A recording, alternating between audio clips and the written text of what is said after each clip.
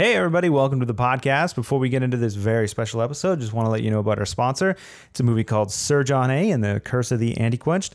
It's about two brothers that have to fight demons while staying drunk. It stars John Dunsworth from Trailer Park Boys, Spenny from Kenny vs. Spenny, and the Diener from Fubar. You can check it out on iTunes, Amazon, or wherever you get your movies. Are you telling me that you built a time machine? Out of a DeLorean?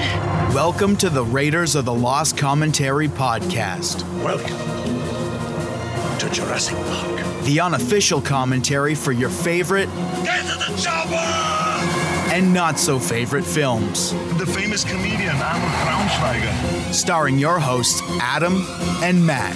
Can you dig it? Can you dig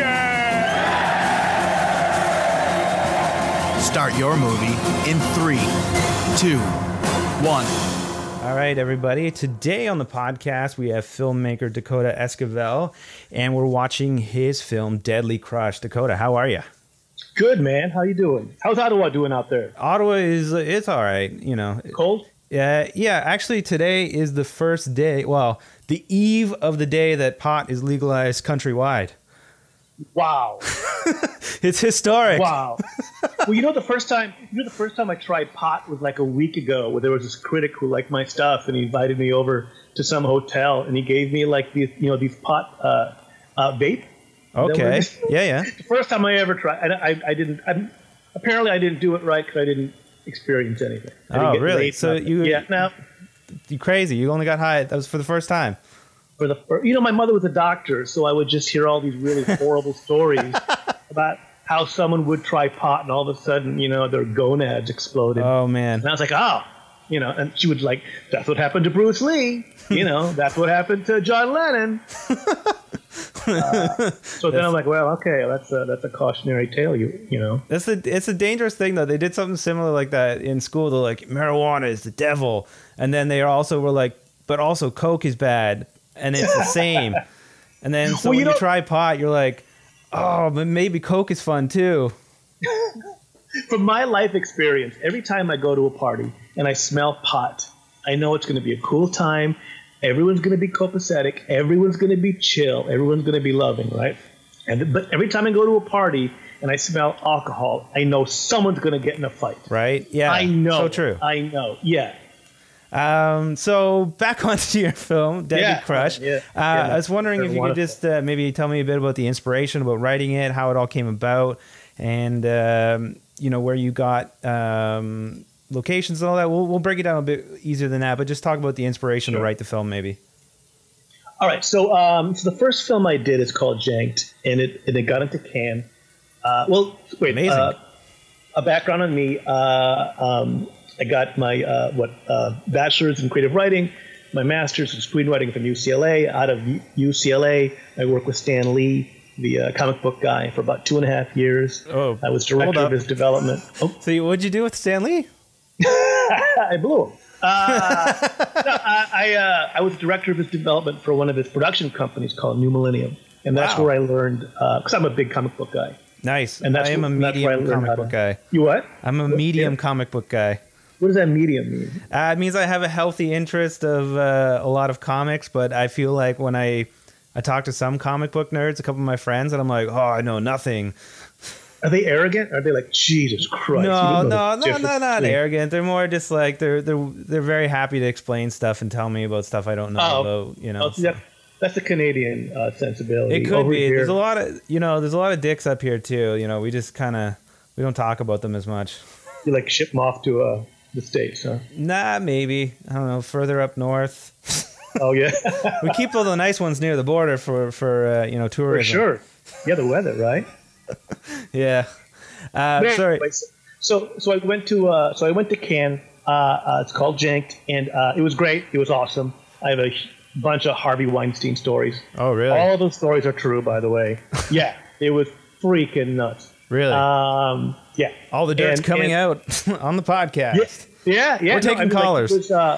After the premiere, he invited me, my wife, my actress, and a couple actors, and he just had this whole hotel floor by himself with us. And he bought us champagne, and he would talk to us about stories about gangs of New York and all this other he had crazy stories. If this guy had a superpower, it would be charisma. Really, eh? Yeah, I felt myself, I was drawn to my own knees, just reaching for a handy for this guy. That's how charismatic this guy is. That's that kind of makes sense. When you hear stuff like that, it's crazy, and he's just so full of stories. Anyway, that's a different podcast. Trust me.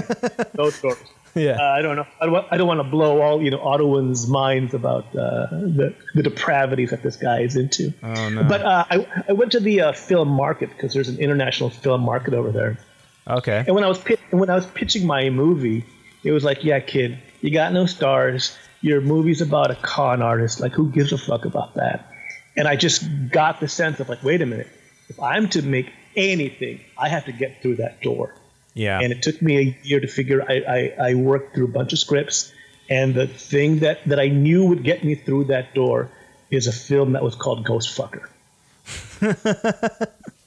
Honest to goodness, when we were shooting it, we were calling it Ghost Fucker. When we were in post, we were calling it Ghost Fucker, and right until the credits were like, yeah, I think we should just call it Deadly Crush. I mean, we all have mothers, so let's just call it Deadly Crush. Yeah.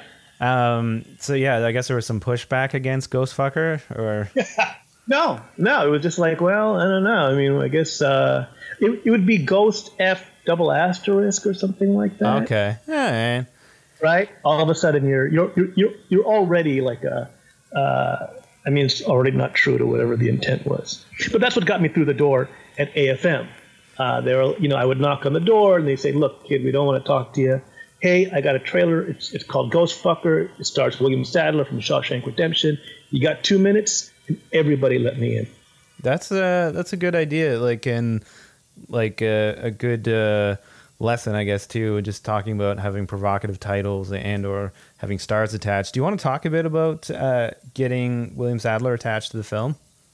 Yeah. So this is not a multi-million-dollar film, and we were in our third day of principal photography. And for people out there, principal photography means that you're actually on location and you're shooting. And it was the third day of our shoot that we were able to lock in William Sadler. That's insane. Were you actively going after him, or were you going after other people similar to him? Or the script was out to other people, and it was basically to get the cheapest price. The pitch basically for the stars. The pitch basically was, what are you doing tomorrow and in the next 5 days? And if you're not doing anything in the next 5 days, why don't you come over to Yosemite, make some money, and drink with the young crew? That was the pitch. That was the pitch, eh? That was the pitch. And Bill Sadler was like, I'll head over, or? Yeah. Well, when he said yes, I mean, I'm a big fan of Shawshank. The guy is actually the president of the United States for all of Marvel movies. Yeah, I recognize him in that, and what I know him for the most is Die Hard. So. Die Hard too, yeah. He kind of he doesn't have that same physique. So he was ripped, I'll backtrack in a second, but I just want to maybe ask you a few directorial questions. So you get Bill Sadler on set, and then you're already neck deep in filming. You're acting in the film as well, right? Yeah, if you can call it that. I mean, I have a wig and I don't have many lines, but yeah. Okay. But anyway, still a bit of pressure, on yourself. And then Bill Sadler shows up, and does the tempo or does the mood of the set change a bit? And how are you bringing him up to speed and directing him to give the performance you want? Because just having him there is one thing, but you get a pretty good performance out of him a little later in the film. How do you bring him up to speed and get that? Well, he's such a pro. Him, Courtney Gains as well. He's from Children of the Corn. Those guys are pros. So once they show up on set, they've already memorized their stuff. They've already had character breakdowns. And, we will meet over a drink and talk about what the character is and what's going on and how they should play him. And William Sadler, I just basically said, look, try and be as charismatic as possible. Just play it as Bill. Sure, you do some fucked up things, but there has to be some gravitas to what you're doing. And he did. And here's the thing about these pros, because I also have a young cast as well. The thing about them is when you say action and they start acting, okay, there you go, and then cut, and then you keep going, whatever. And you don't really notice anything, but it's in post that you actually see these guys do their magic. Everything that they do is consistent. The editing is just so much smoother with them. And there's all these little intricacies and proclivities that they do with, I don't know, hand gestures and eyebrows and all this stuff. It's just butter to edit. That's awesome to hear. And yeah, it is a craft, man. It really is. It's true. And speaking from personal experience, like working with kind of like, you know, smaller time actors and or friends. And then, you know, when you do work with pros, it is that I don't know, that magic, like you say, like it's just like amazing. And you're like, oh, this is awesome. But I only saw it in post though. Like, you know, because we had only 17 days to shoot this motherfucker. So it's in post when the editor is just pulling his hair out because there was, you know, inconsistencies and we had to do some pickups. To make him relax, he would go back to edit William Sadler's and Courtney Gains scenes. Oh, that's kind of cool to think about. Yeah. So in terms of casting, like the rest of the film, like do you want to talk about how that went about and just like how long of a pre-production process did you have? So the actress Aria London, she was in another film that I wrote. And she kind of came up to me, and she's kind of cool. And she's like, "Hey, why don't you write a film for me?" And in the course of that year, I wrote 4 scripts. Really? And it was cool. But I gave it to her, and she said, "You know what? I really gravitate towards this painter role." And I was like, "Look, I mean, I'm shooting straight between the eyes. There's a lot of sex in here, and there's a lot of nudity in here. If we're gonna do this, you're gonna have to be fearless. You're gonna have to. I mean, it's gonna be all you." And she was cool with it. And on set, she was fearless. That's great. I wonder if you could just talk about how you approach filming these sex scenes, and you know, like trying to keep it safe for the actors and actresses, and like how you approach getting a performance you're looking for while at the same time, you know, being respectful in that. Respectful. Huh. Is respectful the word I'm looking for? Just making it like an environment that they can work in. I'm Googling the word right now. I'm from California, so respectful. Oh, okay. I made it really clear to her that the inspiration of this movie was basically in high school when I knew a couple of women who lost their virginity, you know, to their first boyfriend or whatever, and they would just eat a tremendous amount of shit to stay with these boyfriends. And when I tracked it back, to their experiences, losing virginity to these boys, I mean, that was really key for them to go into this possessed relationship. It's basically a possession, right? And in the film, the reason why it's so sexual is that when the first time the ghost goes into her mind, it just so happens at that time she's having a sexual dream. Right. If she was dreaming about books, or if she was dreaming about cars, that's how the ghost would have related to her throughout the entire film. But because she was having this sexual dream, all of a sudden now this is the only language that the ghost knows. Oh. And since ghosts are dead, they have this fugue state, right? They have to. They're unable to learn. They're unable to adapt. So they keep repeating this loop over and over again. Oh, and I think that's reminiscent of like when I remember my friends who were in these possessed relationships, they were stuck in this loop. And that's kind of like where I would explain to Arya, this is where your character is coming from. That's an interesting approach to it. I like that. And I'm sure she appreciates that when she goes to do these scenes. What's that? I also had an acting teacher named Eddie Keller, and she actually workshopped the character for 4 weeks with him. Oh wow, that's. Do you want to talk a bit about that, like, and what somebody like that would do for your film, and like, do you hire them on, or is that something where like, is that a friend? How did that come about? So it's all in pre-production, especially when it's a character that had the danger of being two-dimensional. Eddie Keller is just a great acting. Well, he's a great actor. He's also a great acting coach. And I just suggested that. Well, it was part of our budget as well, that you work 4 weeks with Eddie Keller, so you know exactly where this character is going. So in regards to the respectful thing, I guess our approach was, here's the craft, here's the story, here's what the theme is, and here's where your character is coming from.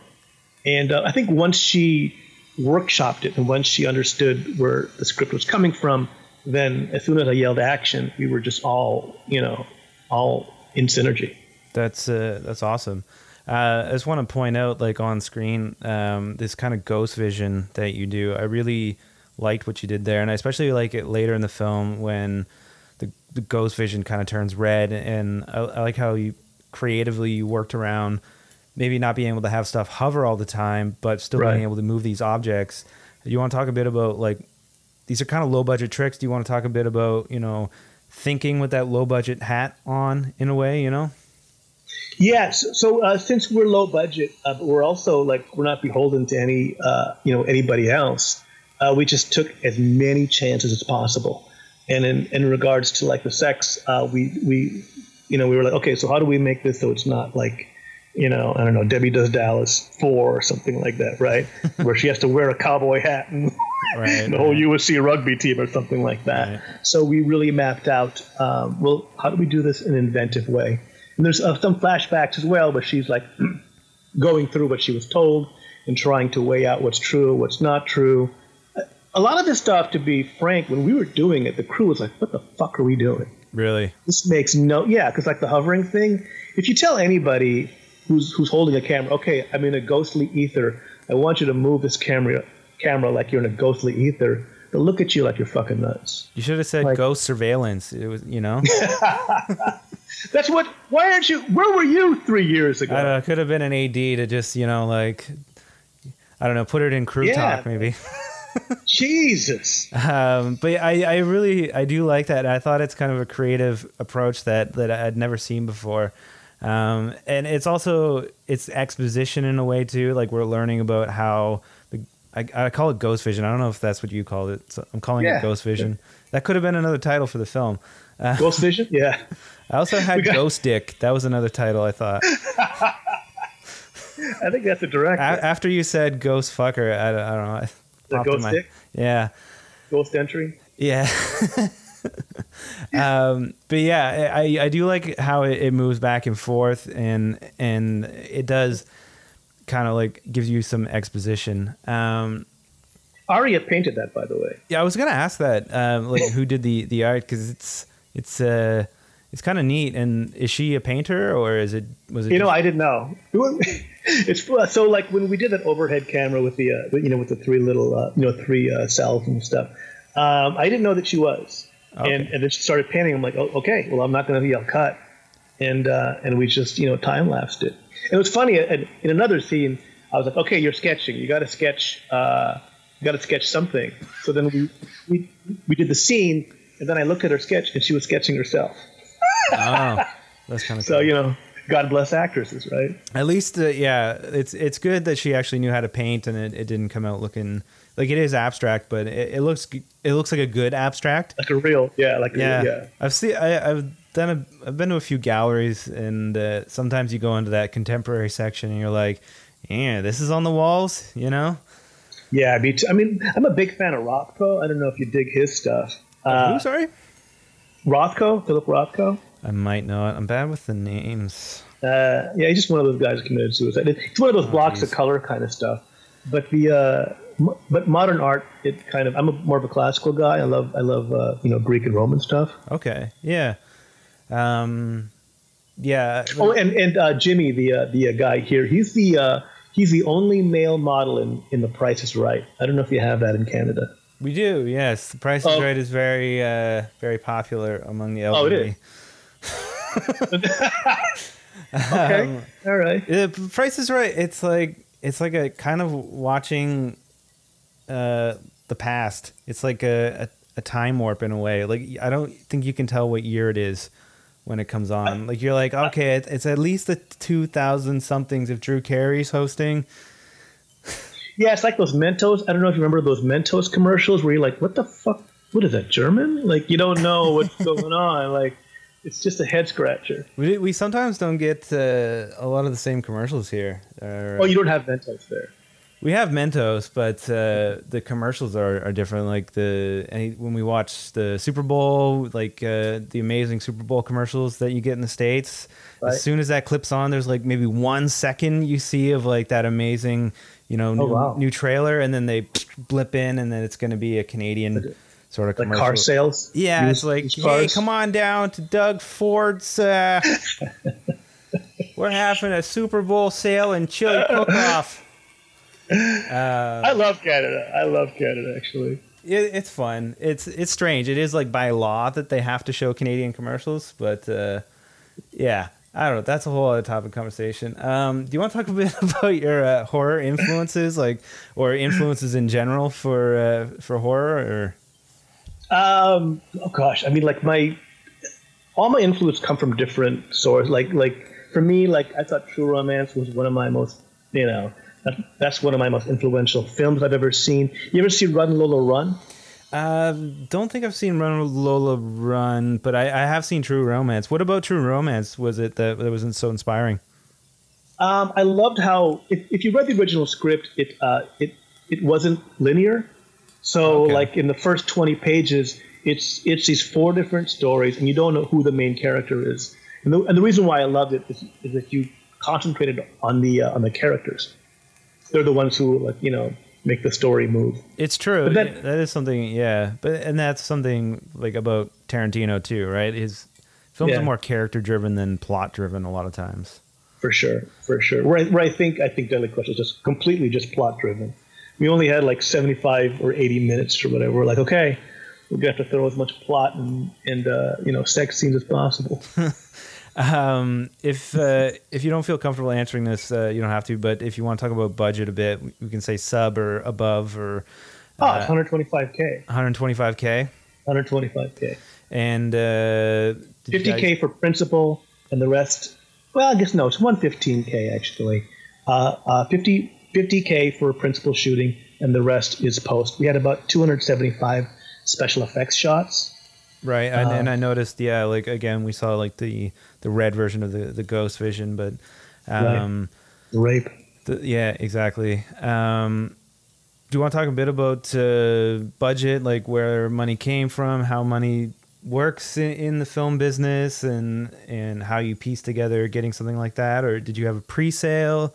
Or no, I did jank my first film, and even though it didn't get distribution, I actually actively sought investors, bankers, relatives, everybody that I could. I started out with 50K, and I just added on to that.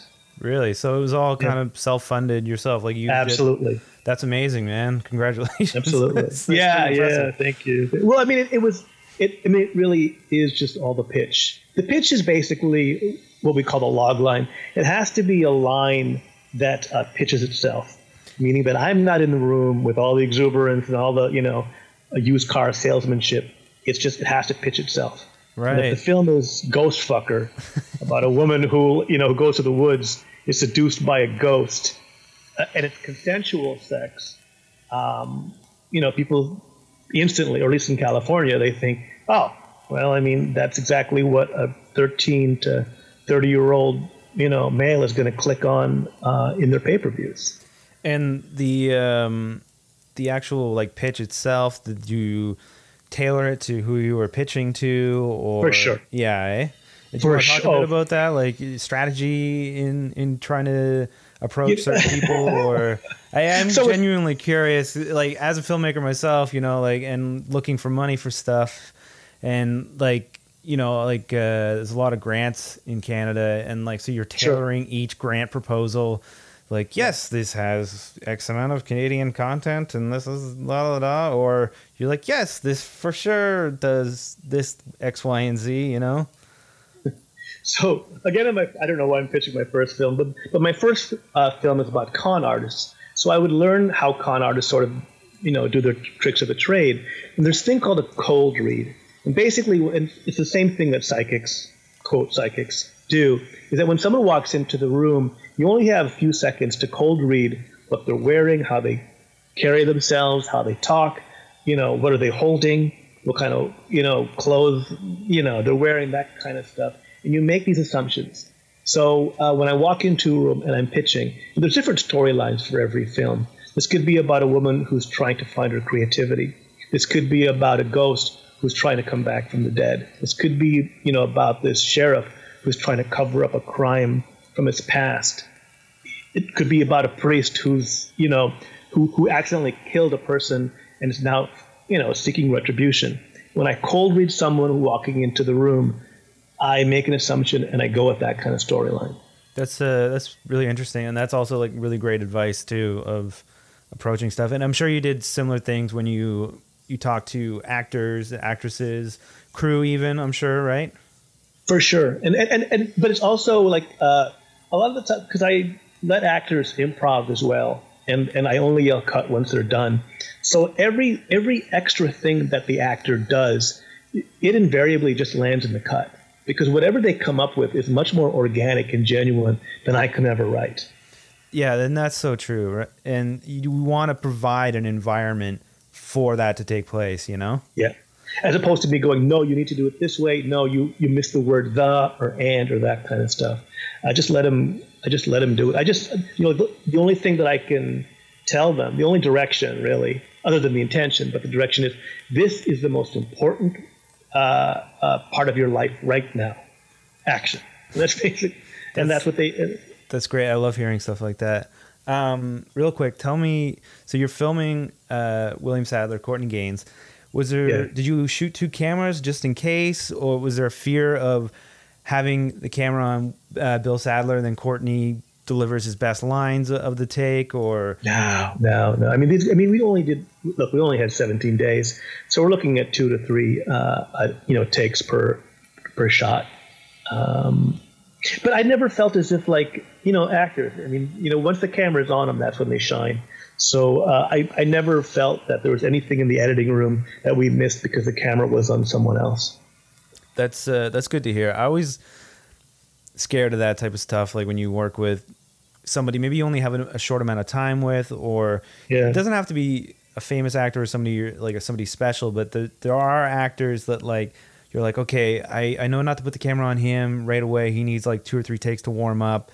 This person usually first take wonder. Did you approach stuff like that, or was that just the AD dealt with all that type of stuff?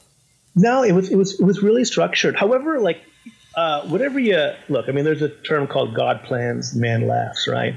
Like Judy Tenuta, she's a famous comedian here in the States. She had this great bit with this accordion. Her role isn't supposed to be funny. You're not supposed to play it funny. She's a shyster, but because she decided that this is what her character was going to be, all of a sudden in the editing room it just became into this comedy bit. Then of course we had to make the score into some wacky jazz kind of tune. Yeah. But a lot of these, a lot of this stuff, it just happens. I write this blueprint, but it's the actors who really decide, what happens on the screen. And we work in a collaborative medium, right? And for sure, that's what you have to do sometimes. Was there ever? I would never want to be an auteur. I would never, because I used to do film production as well, and I've done recordings as a solo act. I've done recordings as a band, and as a band, just the collaboration is amazing. There are these hundreds of ideas that you never would have come up with by yourself. I have a problem maybe with control, so I maybe need to take a page out of your book. Really? Why? But there are people who just come up with just amazing stuff, right? That's true. And I usually, if something's better, I'm good at admitting it, but there are some times where I'm like, no, it has to be this way. This is the only way. A few times that I've done that after they've come up to me and like, yeah, you're right. I was wrong. But, yeah. But, I would say I'm usually right 70% of the time, maybe a 68. That's my own ego talking. Probably it's probably more like 10. Right. But I mean, once you the whole film process, especially in our level, I don't know how much ego can be into this. You are begging every inch of the way. You're begging for scraps for these. The reason why we got a crew, to Yosemite is our promise was, for the next 2 weeks we're gonna pay for all the booze that you want. If you don't have a gig, why don't you just do it for us? Not for a lot of money, but for all the booze that you want. It's just begging all the way. Can we please have another day? Can we please have another meal? Can I please have another day in editing? I mean, it just turns you into a beggar. Do you want to chat a bit about like getting a crew? Like I know it's you're based out of Los Angeles, right? Yeah. So it's probably a little bit easier to find a crew in Los Angeles, I'm sure, right? Well, it's easy to find a crew anywhere, but an able crew, right? Like people who know what they're doing. Yeah, because my mom can gaff. Right. I'll just be yelling at her a lot. How big of a crew did you guys have? Oh God, maybe 7 people. 7 people? That's pretty good. Like, is that like director included or? No, but interestingly enough, our makeup artist, she used to be the wife of Marilyn Manson's guitarist. Oh, really? Yeah. Nice. She's all rock and roll. I'm sure they had a lot of interesting stories. Oh yeah, I mean that's the thing, and you know this as well. When you do a film, I mean half of it is just coming out with these crazy stories. That's true. Yeah. I mean, no one can tell a story more than a filmmaker because they just like for example, for this film. So we were shooting 17 days. We only had 1 day off, and it was a Saturday. And at 7:30, the cast, we excuse them, so they go over to Yosemite to hike. And at 7:45, we're just sitting there, and the power turns off. Oh no! And it's just me and the producer, and we're like, "What's going on?" So, lo and behold, we find out that the person who rented the cabin to us didn't pay the electricity bill for 6 months. 6 fucking months. So, and this is a Saturday at 8 a.m.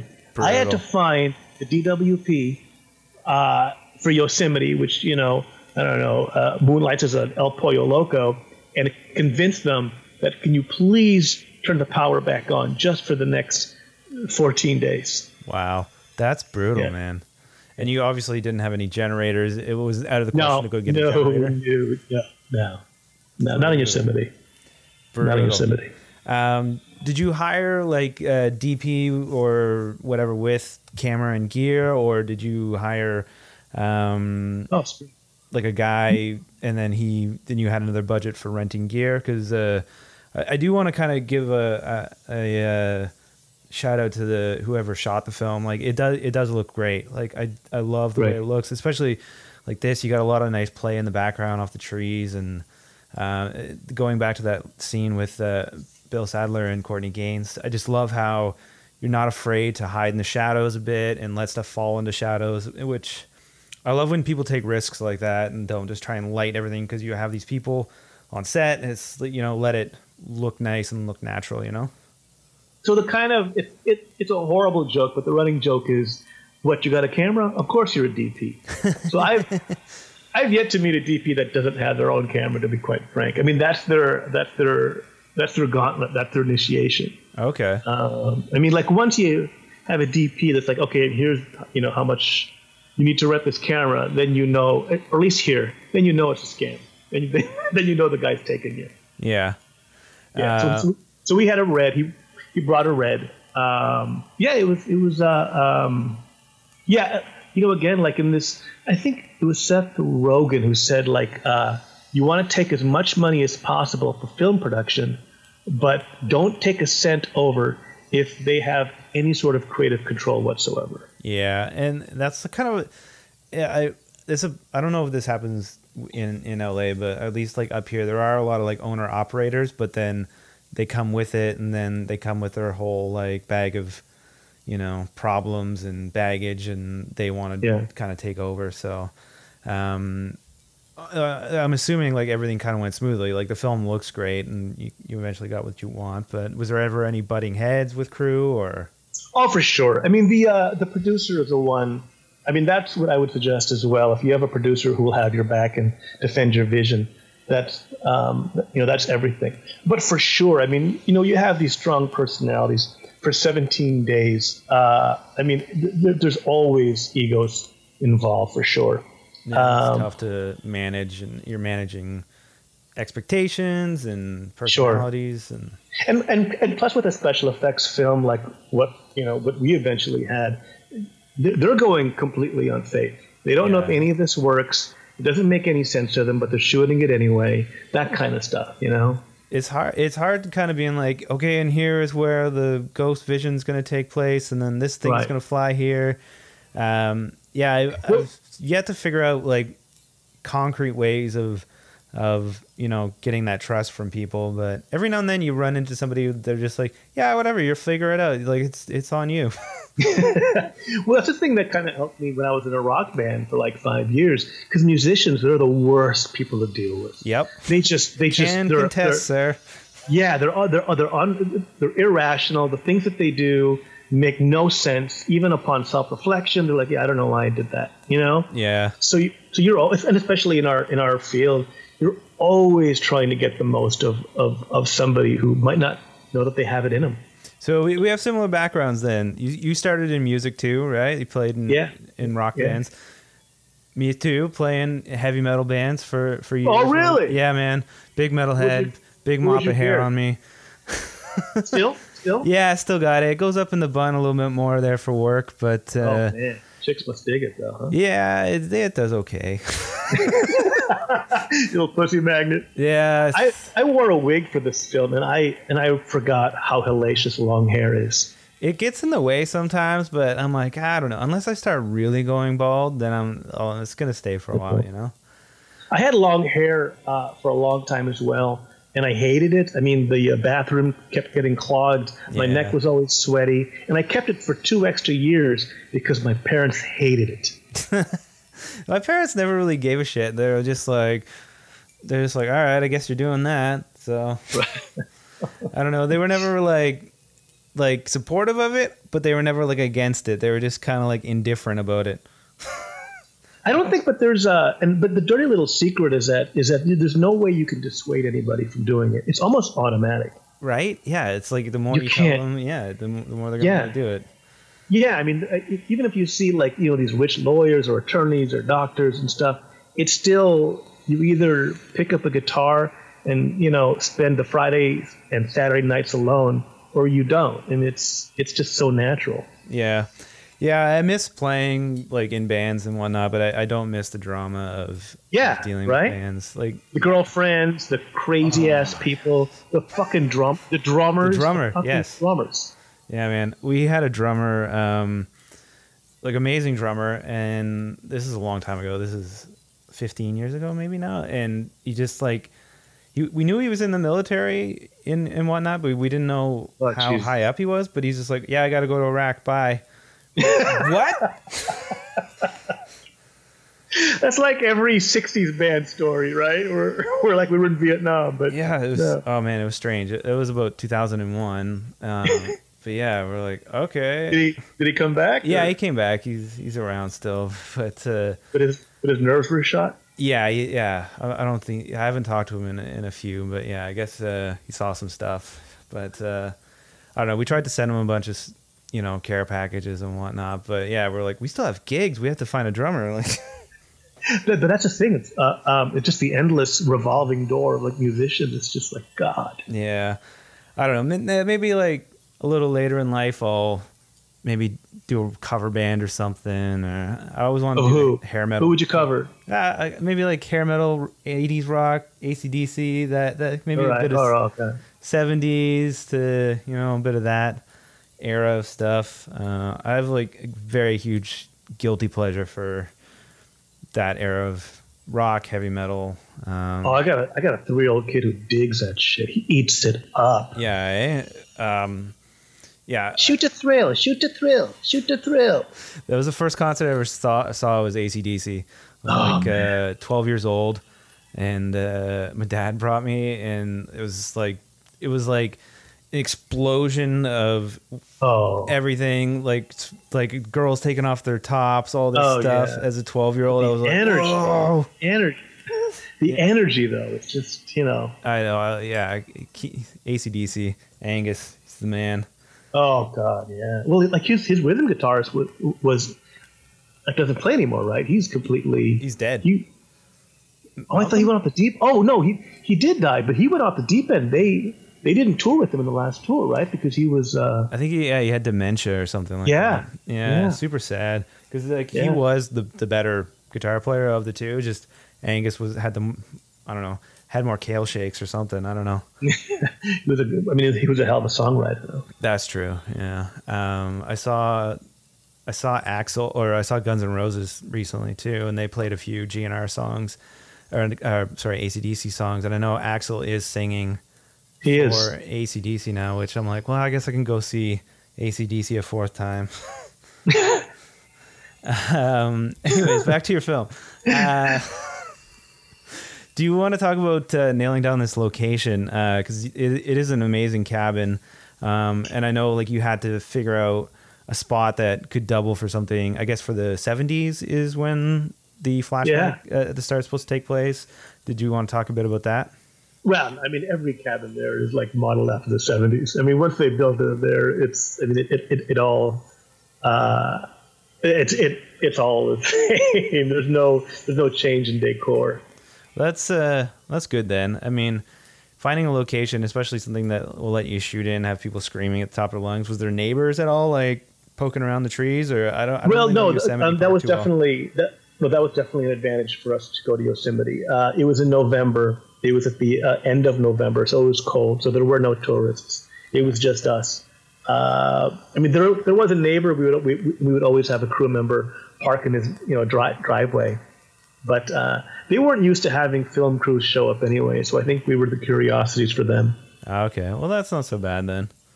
It was interesting. Another story. So like the person who rented us the cabin, he was like, "Hey, so what's the story about?" I'm like, "It's about a ghost." And he's like, "Well, what does a ghost do?" I'm like, "Well, ghosts, they walk through walls, right? There's a lot of walking through walls."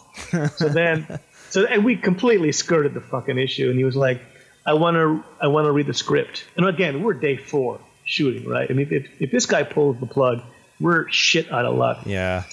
So we Facebook stalked him, and we found out that he was a born again Christian. Oh no, they're the worst Christians. Yeah. So my producer was like, "Okay, Dax, you got 2 hours to edit all the sex out of your script." and for people who haven't seen the film, sex with prey, or you just do find and replace it in the script program, and they prayed. They prayed so hard, and then she prayed all over, and then he prayed all over her, and that's where they were saved, and that's where they found Jesus. So I had 2 hours. Of course, this was cutting into my sleep time, and I handed him a 10-page script, and he's like, "Yeah, I like it. Cool." So you think he read it, or you think he just was like? No, he definitely read it. He was like, "Okay, cool, yeah, I get it." But it was such a short script, and we were just. That's another thing about low budget films, man. You're like, okay, well, what's the next hustle?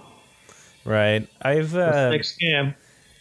I've entertained making specific drafts of the script to send to people depending on the casting.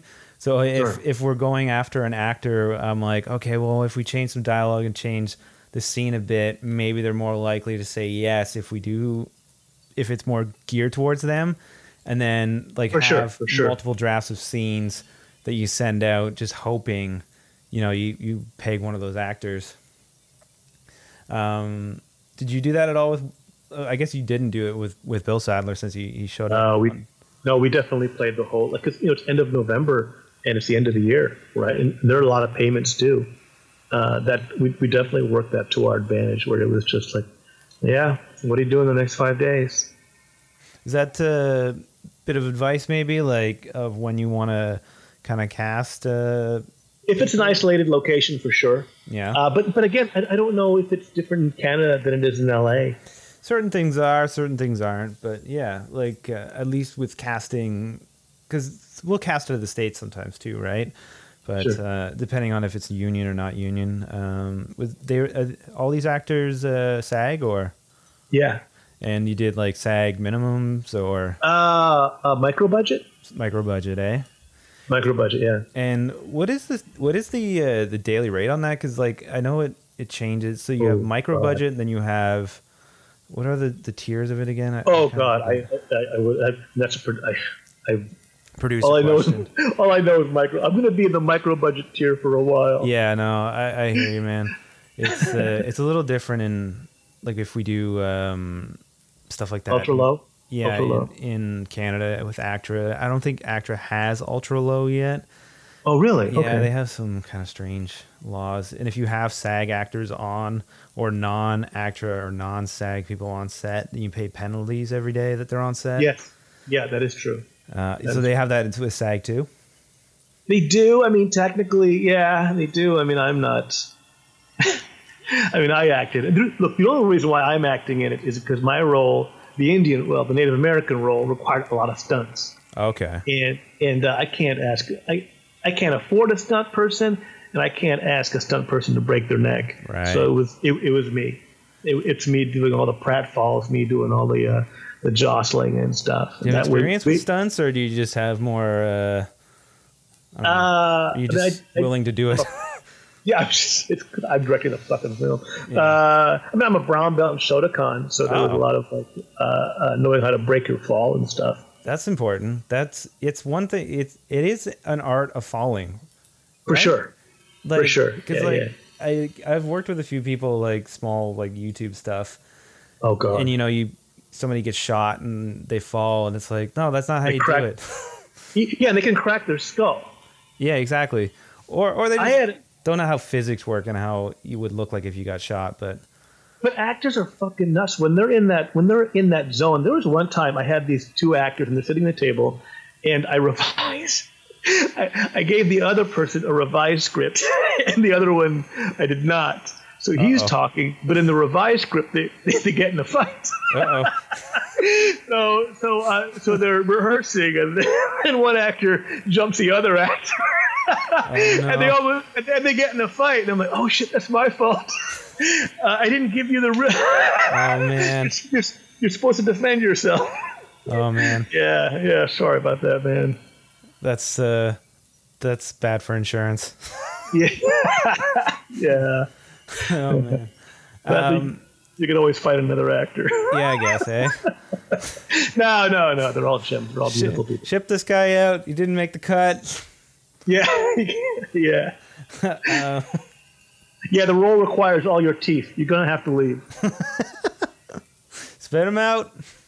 Yeah. I lost my train of thought from that. So this scene, it wasn't supposed to be, it was just like a point of view of the ghost. It's supposed to be all washed out because that's the first time that the ghost is seeing light. And it's the actress who convinced me to shoot her. As the ghost? Possessed? No, just...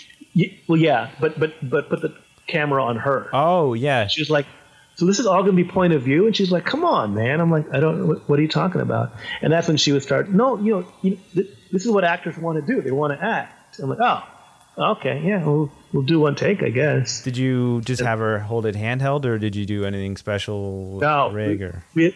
We had a cameraman holding the camera right next to her cheek. Oh, okay. And then that way you don't have to worry about, actor on set kind of handling $100,000 worth of production. God. Why have you? I wouldn't trust him driving a car. Right. Although we made the same actress drive a car. But oh god. Yeah. No, I haven't made that mistake, but it's come close a few times. Just like on one of those occasions where like there's nobody around and it's just like, here, I'll hold that, and you have a lens in one hand and you're about to do a swap and it's like, no you won't. Yeah. I couldn't. Oh god. Oh, I couldn't imagine. I mean, I'm getting shrinkage just thinking about that. Oh god, no. I think we have a mutual friend, Jed Bryan. Yes. Shout out to him. I think he had his actors hold the camera, right? He held the camera a lot of the film. He was telling me. Right. So he did most of it, but yeah, I mean, the difference there being found footage film. They had. The cameras cost a couple grand or a couple $100, I think. That's right. Stuff to get the look they wanted. Okay. Little different when you're dealing with I'm guessing like a Red Epic or something. Yeah. Weight difference, cost difference. Yeah. And you can go to like Best Buy and get like a new camera or. Oh, I mean, I had the actresses, holding a carton of ice cream, and they kept dropping it. There's no way I'm going to trust them with anything more than a carton of ice cream. Now, did the crew and did the cast and crew all stay in this cabin, or did you guys get multiple cabins in the area? No, we all stayed in the cabin. They partied till like. If you see the behind the scenes stuff in this film, it's just them partying and just dancing. It was. We had maybe 8 to 11 hour shoots, and then it's just 14 hours of them partying. Oh man. Was that? It's crazy. It was crazy. Was that stressful for you as a director? You're like, no, don't burn yourself out. We gotta make a movie tomorrow morning. Well, I mean, it's the crew. The actors, were pretty cool. It's the crew that was hard partiers. Right. It's always the crew. So, but no, they were great. But the partying was just the thing. And I don't know if you get this experience as well, because. For 17 days, you were just solving problem after problem after problem. For the month after the after the filming, I was in America it's very different. After the filming, for 4 weeks, I would wake up in a cold sweat, and I had these like PTSD symptoms. Every dream was about the camera, lost the footage. Where's the actor? I mean, I was knee deep in problems every time I went to sleep. I can attest to things like that. Crazy, right? Yeah, it's for me. It was like after we did a longer production of a couple weeks here, a couple weeks there for stuff, but it's just like my body got so used to being in like fifth gear. It was hard to like downshift into. First gear and actually relax and have like a normal day sometimes. But when I tell people about the stories that that we went through, they like shake their head and they say, I don't know how you can even want that life. But it really is. It's a drug. If people are hearing this, if people hear this and they go, yes, I want that. I want that. I want to be on the edge the entire time. This is a profession for you. It's the high you get out of it, like there is the lows of it, but like when you get through it, I'm sure, I don't know, I don't have kids, but maybe this is similar to having kids, of just the stress of everything, of dealing with the production, but you get through it and then you sit down in a theater and you get to watch it with, all your friends and all the cast and crew. And then all of a sudden it's worth it, I can't watch the film. What's that? I've never been able to watch it. Oh, really? I can't. I can't. Even in. I couldn't sit there. In Cannes, sorry? I couldn't do it. Really? Yeah, and I couldn't. Yeah. Brutal. I can't watch any of my films. I don't know. It's weird.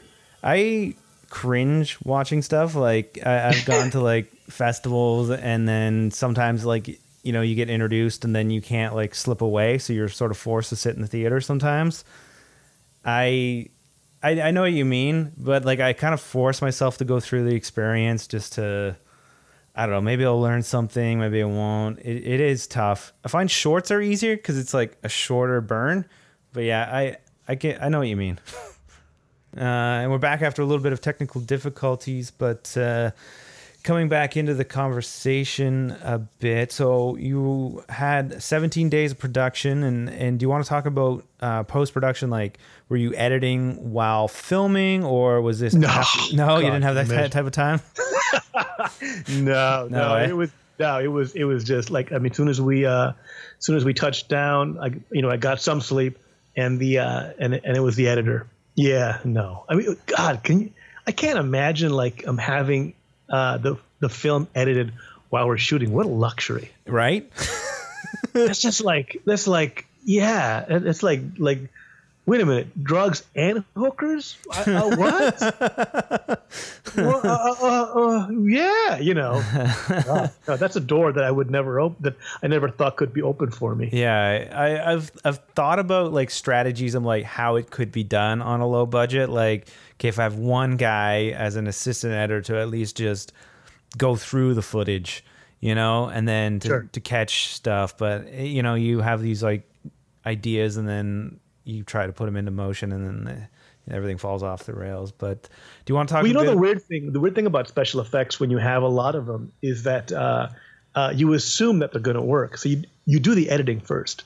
Yeah, and then you put in the special effects afterwards. You're like, oh, okay, I fucked myself there. Yeah, like on screen right now, like she's in black, or everybody else is in a black and white, and she's kind of in color walking around, and it looks pretty flawless. I'm assuming this was just done with like extensive roto work. Absolutely, yeah. That's what it looked like. It's just like painful, frame by frame, just roto work. I made no friends in the special effects department. It was really only one guy, Gavin. He's probably not talking to me anymore. Oh no. Yeah, I'll probably have to call him in a separate line. I had a bit of a background of some VFX, so I ended up doing a lot of like leg work on a lot of my stuff. So like I'm like, okay, give me the shitty roto stuff. Give me all the shitty tracking. I'll deal with all that, and somebody else can deal with kind of the more fun, creative stuff. But yeah, it's a lot of time. I know personally, just watching that scene gives me anxiety. Especially 4K. Yeah. Well, I mean, at a certain point, like I saw that and I'm like, oh, well, I can put that in a smaller file and just like up-res it after. But Oh, okay. That's when my brain's the wheels are already turning. I'm like, how did they do that? How would I do that? Well, that's the one thing, because I have a background in music production. I can't like the movie Chicago. I'm watching this thing, and I can tell that they're using different compressors for one actress as opposed to another, and it's ruining it for me. Really, because my ears are picking this stuff up. Yeah, yeah. Was Chicago? They captured everything on set, right? Like that's Les Miserables. Chicago. Right. Because I know on what was the other singing movie with John Travolta? Hairspray. Okay. They captured a lot of that on set, I'm pretty sure. Really? Yeah, and then they kind of... Yeah, I guess you would have to in that one, yeah. Yeah, which that boggles my mind how they do stuff like that, but it just seems like Did you enjoy Les Mis? I actually haven't seen it, so I am uncultured and... How dare you, sir. You call yourself Canadian? That's right. Les Mis is French, like France, though, right? Yeah, it is. It's French. Yeah, I'm confusing the Quebec version of that would be like Lego fuck yourself there, pal. Yeah, starring George St. Pierre as exactly. He was not impressed with the performance there. I can listen to that all day. That's awesome. That's funny. George, like anytime George fights, like up here, it's like people go nuts, right? Like bars are packed. It's like he's like Canadian royalty. But not a lot of love for Rory. Rory McDonald gets a bit of love, but like not as much as George. Well, he's Bellator though, right? Yeah, he went to Bellator, but George gets a lot of love, at least. I mean, well, George had a crazy ass winning streak, but I mean, Rory, he had a bloody fight with what's his name that he accused of being on roids afterwards. Gegard Mousasi? No. That was his most recent fight. I know what you're talking about. Cut lip. Yeah. Lawler. Yeah. Oh, an epic fight. Yeah, no, that was crazy. That was a crazy night too. That was the same night the Conor McGregor Chad Mendes fight, right? Yeah, I think so. It always comes down to sports on this podcast. I know. Tangents. You know, when you have two penises, yeah. It's just eventually it's going to come down to... Right. Let's get back to your movie a bit. But see, that's the thing, though. When you're geeks, you don't talk about women. You talk about everything except for women when you're film geeks, right? That's right. No, fair enough. Comics, we talk about women. Like, oh yeah, it'd be nice to feel one now and then. What was it like? What was it like? Nudge, nudge, wink, wink. Exactly, Monty Python. Okay. Back to post-production. Back to women. Okay, yeah. Do you want to chat a bit about how long post took and? Too long. I know you talked about like you raised around $50,000 for production, but yeah. Did you have post money going into post, or was that something? Okay, I have all this footage now, or? No, God, I could not imagine that. No, we definitely had the money, but because it was still such a micro budget film, we had one person do the editing and 1.5 persons doing the special effects. Oh wow! Yeah. And then did you have to ship off to like a mix house after that, or? We did a post house, yeah. With you having music background, did you try and take a stab at some of the mix or some of the sound effects? I mean, of course they didn't want to, but then as soon as I got the deliverables, for some reason, the deliverables were out of sync. So I had to go into my studio and alter each, and so for people who haven't done film, when it comes to sound, I don't know, for some reason these things it's like a feather, just to knock everything out of sync for some reason, especially if you're doing 5-1 mixes. There's just so many different speakers, it's so just one little editing mishap will knock everything out of sync. One wrong XML file too, just anything, right? Yeah. Any power surge, I don't know, blow on your screen, all of a sudden the sound gets out of sync. So yeah, I had to at some point the post house was like everything here is out of sync. So I had to export it, import it into my music computer, and of course I obsessed about it for like 3 days without eating. Just knocking everything back into. But it's one of those things again. Like if that doesn't get you half chubbed, this is not. It's not for you, man. It's true. It's true. Because you said you had like a sort of like a godlike, not godlike complex, but but there's like control issues, right? To an extent, like I will like relinquish control with like people that can do a better job than me in some scenarios, and then but you watch all the dailies, right? What's that? You watch all the dailies, right? I do, yeah. Okay, so I heard a story today where a director wasn't watching all the dailies. That's stupid. That's crazy, right? Yeah, you fucked up. I mean, like it's how do you not, even if, well, he was like, well, no, the editor does that, and he shoots it, and then the first time he sees his the scenes after he shoots it is in a rough cut. Yeah, but does he run into problems though, like where, because you might not watch the dailies, but you have a memory of it. You're like, oh, where was that take? Like I like that, whatever, that reaction to that other take. You might have it in your head about remembering it from set. Maybe I don't know. I couldn't imagine. I mean, I couldn't imagine like shooting, like spending all this time and not looking through every little pixel of the footage that you shot. Yeah, I cannot imagine that. I edit a lot too with like whatever as like a day job type stuff. So just not watching everything. It's just, I don't know. It's a waste. Like, it's insane, right? Yeah. So sound, I might not listen to every single sound effect that we record, like wild sound, but fair enough, yeah. But it'll all be logged and kind of put in for if you need it, but that's the thing about film, and I think that once you've directed a film, you are a complete project manager. Yeah, right. And no one is born a natural project manager. No, that's very true. Right? You have to go through the fucking fire. You have to go through the gauntlet.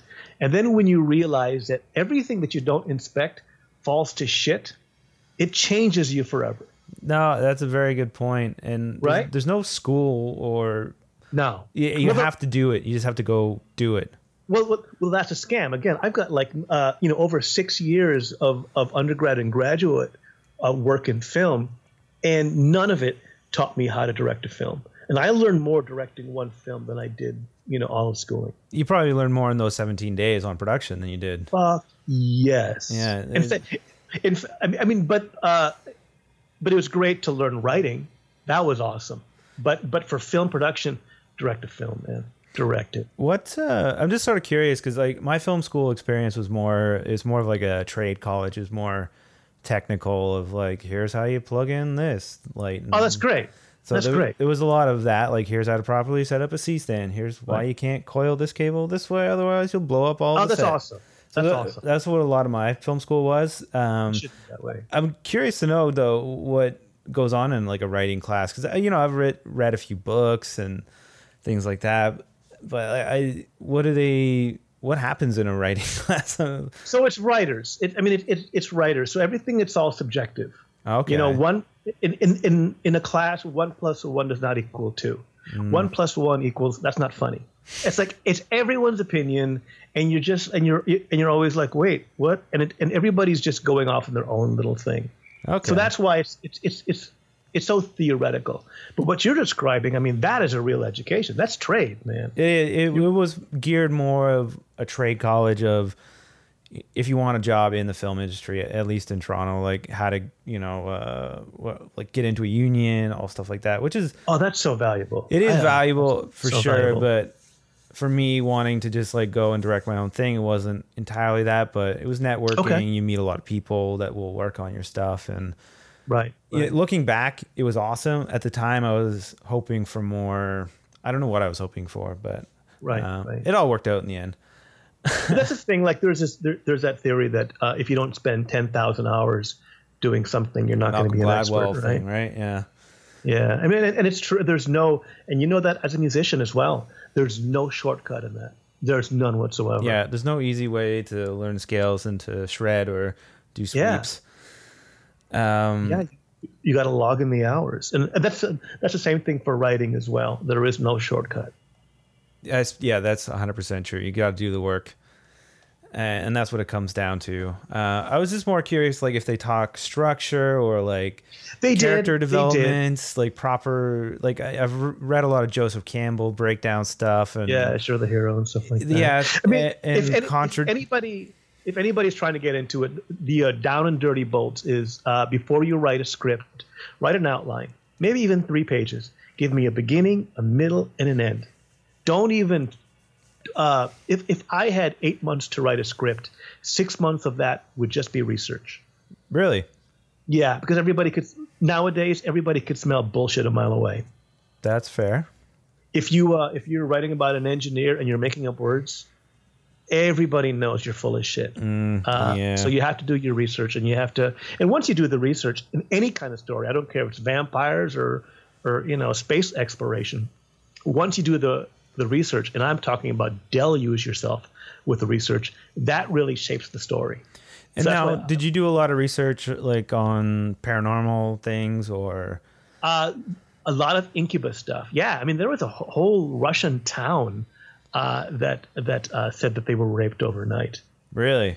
Yeah, it's crazy. And that's actually how I got the actual concept. I believe there was an actress from Twilight who said, "Yeah, I've had consensual sex with a ghost." Really? It's not rape. I would rather stay home Friday night, Saturday night, and just fuck my friend. Huh? That sounds like somebody needs to go take some medication, but you'd think, right? And then when I do more research, there's a lot of other people who said, same with me. Crazy. Do you think that's a phenomenon of like somebody says it and then other people are like, oh, that happened to me? Or is it like what do they call that? Like isolated phenomenon of multiple people claiming the same thing without having talked to each other? So I got I got 2 best features for this, and one of the best features was the New York Paranormal Film Festival, right? Yeah. So when you do Ghostfucker, all of a sudden you become this this soundboard of everybody coming up to you and telling the weirdest ass stories, right? Oh man. And you can't look at their face and go, you're a fucking moron. Like, Right. Get away from me. You can't do that. You're like, really? Yes. No, I've heard some really experience. Faint interest of it. Oh yeah, I mean, I'm pitching the movie, first off. So yeah, it's you just kind of open yourself up and go, okay, I can't judge it. These are their real experiences, and also their real experiences are gonna give me more, better material for a story than I could ever come up with. In a way, it's kind of a compliment if they're coming up to you with their story, because they obviously like the film enough that it struck a chord with them, that they sort of feel comfortable talking to you about it, Sure, until they stab you in the eye. Yeah. You're like, Right? Then you're like, oh God, I should have listened to my instinct. But no one stabbed me in the eye. But yeah, you always have to open up yourself to people, because whether you believe it or not, I mean, some of the greatest stories come from people who sound very paranoid. Right. Yeah, I had a lady tell me that a crab taught her about Jesus one time. Yeah, it was like a pilot. A crab? Yeah, it was a pilot we made for. It was like a contest for CBC thing, and CBC, the Canadian Broadcasting Centre in Canada, and at the screening of this, it was like a competition, and this lady after she was like rubbing her stomach, and then she was telling me this story about how this crab that bit her finger, and then Jesus healed it in front of her. The whole while she was like rubbing her belly, like very like protruded belly. She wasn't a big lady either. She just was sticking it out and just rubbing it out. I was like, why are you rubbing yourself? Like, what's wrong? You banged her, didn't you? No. Come on, man. She was 60 Just years say no. old, so Just say no. Right. strange. It was a strange encounter, but Right. Anyways, That would have stopped me. I do want to chat you up a bit about you finish the film and you get all the posts done and everything like that. How did you go about getting distribution for this?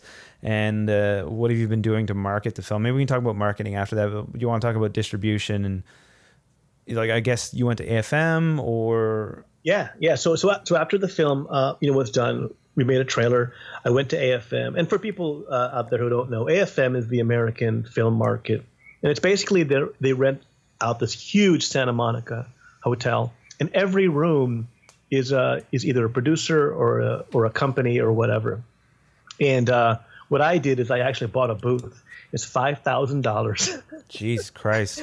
Yeah, you go in, and I only had one film, whereas I'm rooming with other people who have like a slate of films, right? Wow. And I spent $5,000, and what I did is with my iPad, I knocked on every door, and that's the thing where the pitch served me. It was basically, hey, nobody wanted to hear from me, nobody wanted to talk to me. They're like, look, we got a full slate. And I was like, look, I got a film. It's basically called Ghost Fucker. It stars William Sadler. William Shatner would have been a whole different film. William Shatner would be like, oh, we already have Ghost Fucker with William Shatner. We've got 5 of those. But William Sadler from Shawshank Redemption, give me 2 minutes of your time. And everybody that I approached let me in. Really? And every one of them. And you didn't want to do like an independent route of trying to do a distributor thing, because for $5,000 you get it on, Sure. most aggregation deals you can get it out there, but you wanted to go more traditional route or? Yeah. So the thing with sales agents is that they could sell territories. Yeah. Distributor won't do that. It's just U.S. based, correct? Yeah. Yeah. It's just the VOD market, whereas sales agents and distributors, they'll sell Thailand or they'll sell Japan, or Singapore, that kind of stuff, Italy.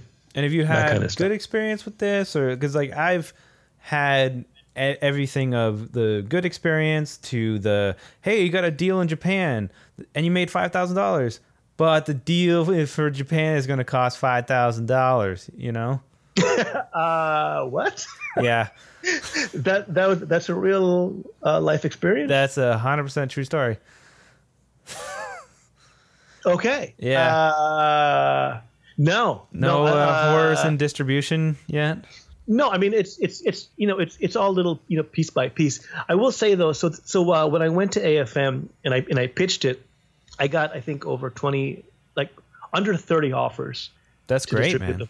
The film. Yeah. So what I did is, and you're like, how do you, because they're promising the moon, right? Yeah. Oh, it's going to be great, kid. Oh, you're going to love us. Trust me. Oh, smoking a cigar.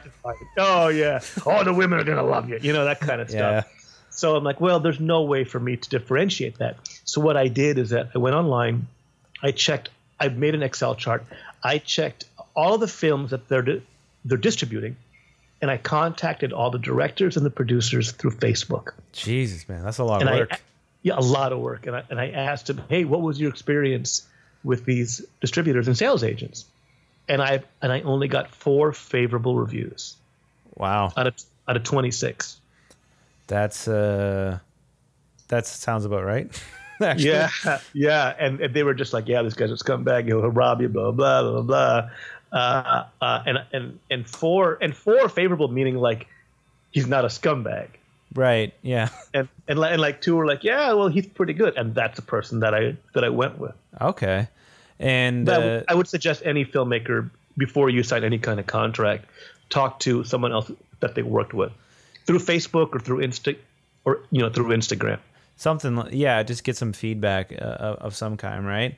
Yeah, for sure. Yeah, I find it's just like choosing the lesser of evils. I guess that's sort of what you just described, and it's a necessary thing you need. But I'm always trying to think of like, what's a better way to do distribution? Oh, we all are. You know, like for what we did with our film, we did a sales agent aggregation thing, and it got us some TV deals in Canada, and it's awesome and whatnot. But I'm always like thinking like, you know, what could be better? And then like for marketing for your film, did the distribution help you in marketing or planning any marketing, or was that solely none whatsoever? So it was all up to you.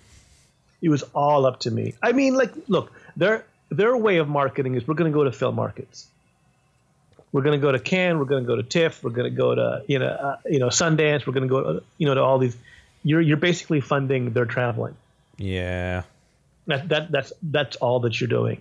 And I think the only reason why I'm getting the hits that I'm getting in Amazon Prime is that it's just I'm posting up racy trailers. And that is helping. So are you doing specific trailers for specific markets? Are you doing targeted ads? Yeah. Do you want to talk a bit about that? Or yeah, male from 13 to 40. And then you'll do a trailer with a bit of sex in it, and then put that out for that genre. Or are you doing like Will Sadler specific stuff, and then trying to target? So for the trailers for Europe, Europe is more sex friendly, whereas the U.S., I guess North America, is more violence friendly. So weird, right? Yeah, I don't get it either. Yeah, I could go on my soapbox. Wait a minute, you're okay for someone cutting off someone's hand or cutting off their face, but if you see a titty, all of a sudden Jesus is gonna come down and whack your dick off. He might. Yeah, white Jesus. Oh, he's a brutal motherfucker, right? I went to Catholic school. I'm very familiar. So did I. Yeah, so did I. Yeah. White Jesus. Yeah. It's crazy, right? He's always ripped. He never looks like he comes from the Middle East. Right. And like the worst thing you can do is masturbate. Oh man, they told us we go blind. Yeah. Yeah. Like literally go blind. And I was. Well, I am wearing glasses. What's that? Well, I am wearing glasses. And it didn't start until I started masturbating. In my head, I was like, shit, I guess I'm going blind. Oh, yeah. There's no. I mean, once you have any kind of remote experience, you're like, yeah, whatever. Every 10 babies die. You're like, yeah. It's going to happen. Yeah. That's a circle of life. Sorry, I am actually really curious about marketing. Going through it with myself, I could talk about religion all day, but especially for sex, if you have a sex-driven film like what we have, you're gonna have to market. I mean, like honestly saying, you're gonna have to market it to males, right? Because women are just, I don't know, for some reason they're just not they don't gravitate towards that. So I you wonder market why. Actually, I seriously don't know why.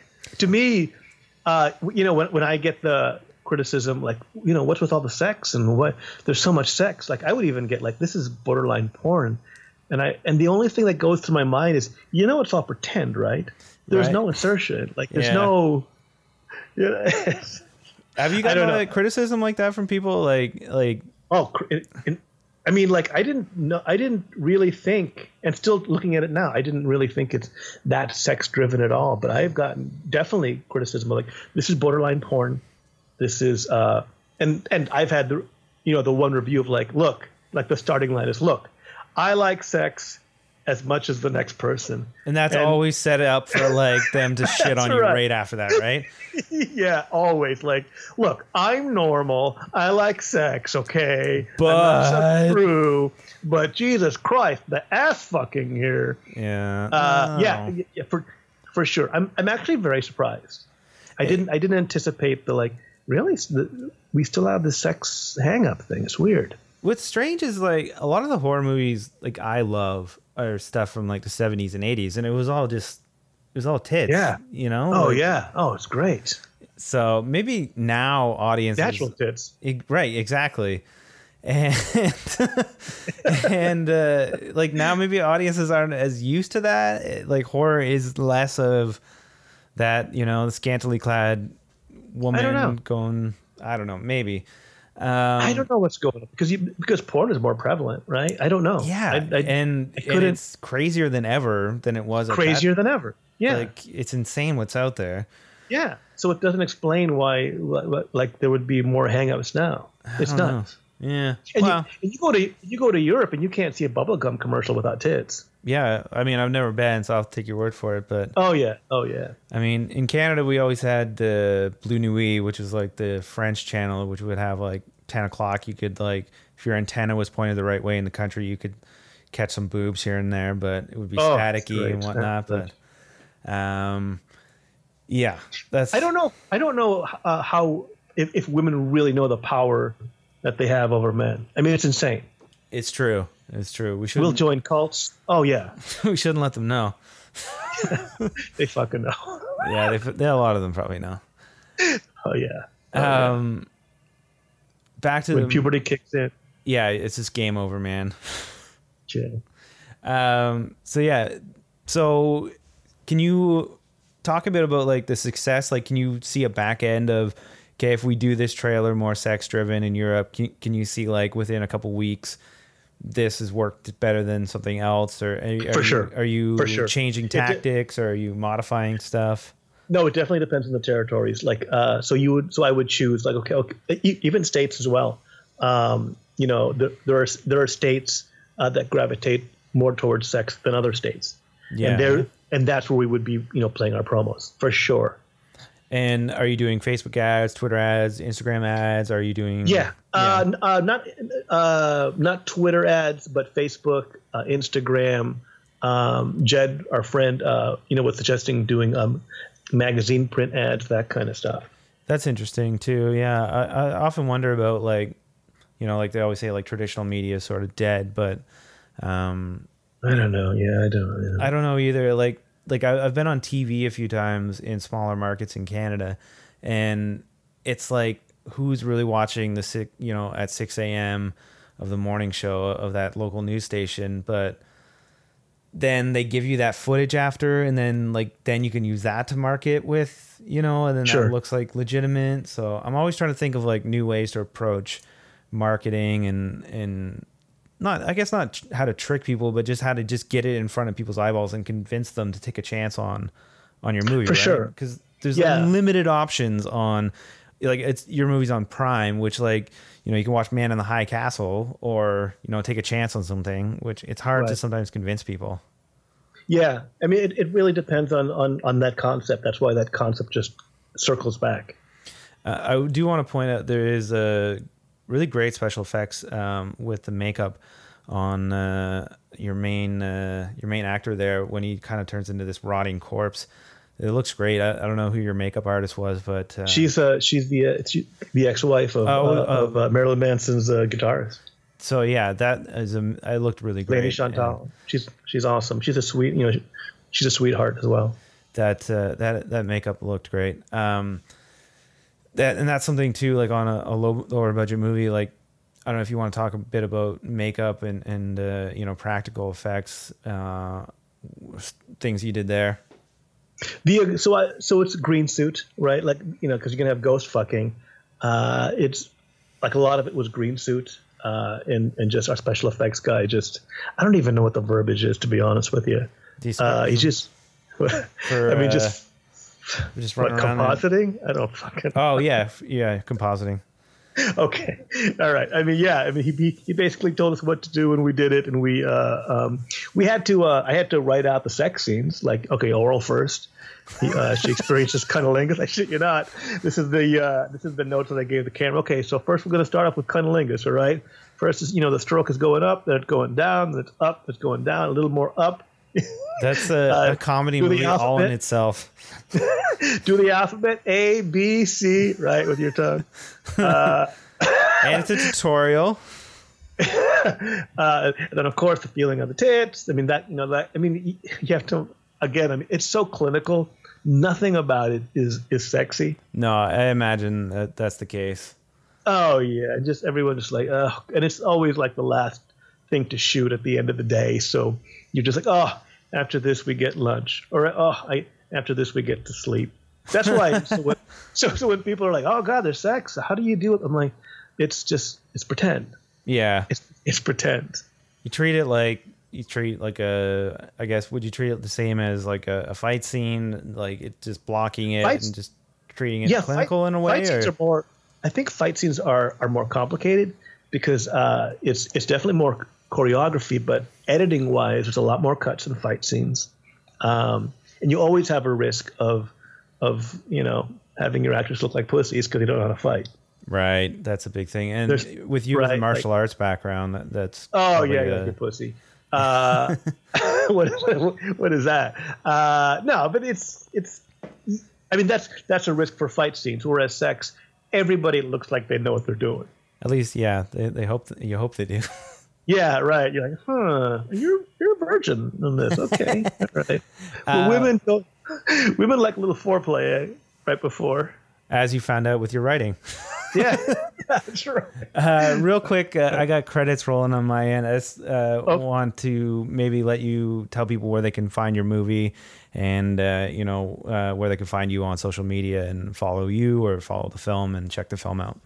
Sure. I mean, on Facebook, it's Deadly Crush. It's in Amazon Prime right now. I believe it's going to go on Family Video as well. Do you have Family Video in Canada? No, we don't. What, is that like a rental or is that like more of a VOD thing?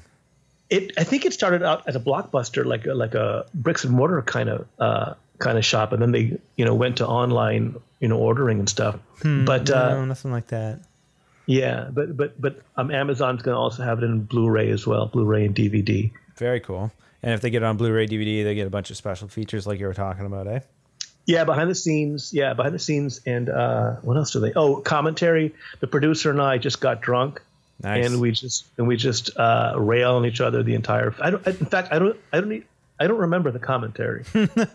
I'm a lightweight, so I mean, once I got like that third shot of Maker's Mark, I'm like, oh God, you're a bitch. One of those things. We tried to do a drinking commentary with our film, and it, we ordered a pizza halfway through, and then it showed up. Great. And we didn't end up putting on the DVD. It just really, it went downhill. It went bad real quick. There were a lot of incriminating things on that commentary.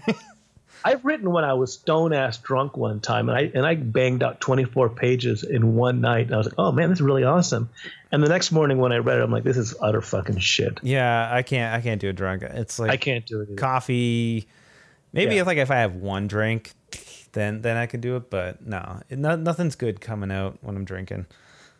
I mean, for writing. I mean, like I would say drink, go out, and then, a couple weeks later, write about that. Yeah. Then that it totally helps. I've had like good spitball sessions though of fleshing stuff out like with a few people over Drunk? drinks, but yeah, really, yeah, like planning out a plot line and everything, as long as you can write down the point form notes of what that was, then you can flesh it out sober. I've had good luck with that, but other than that, no, not much else. Even in music, for me, like, everything just worked so much better sober for me. And that's a good note to stay sober, kids. Fuck all you want, but just stay sober. But stay sober. So, Dakota, I really enjoyed our chat, and I really enjoyed having you on the podcast. And if you make something again, or you want to come on, talk about a short you made or your previous film, we can do that sometime. I would love to have you back on the podcast, talk more awesome music and film. And yeah. Awesome. Well, thank you for having me. That's it, man. Game over, man. Game over. Thanks for listening. Be sure to subscribe, rate, and review the podcast. And be sure to follow us on Twitter at Lost Commentary, on Instagram at Raiders of the Lost Commentary, and like us on Facebook. I'll be back.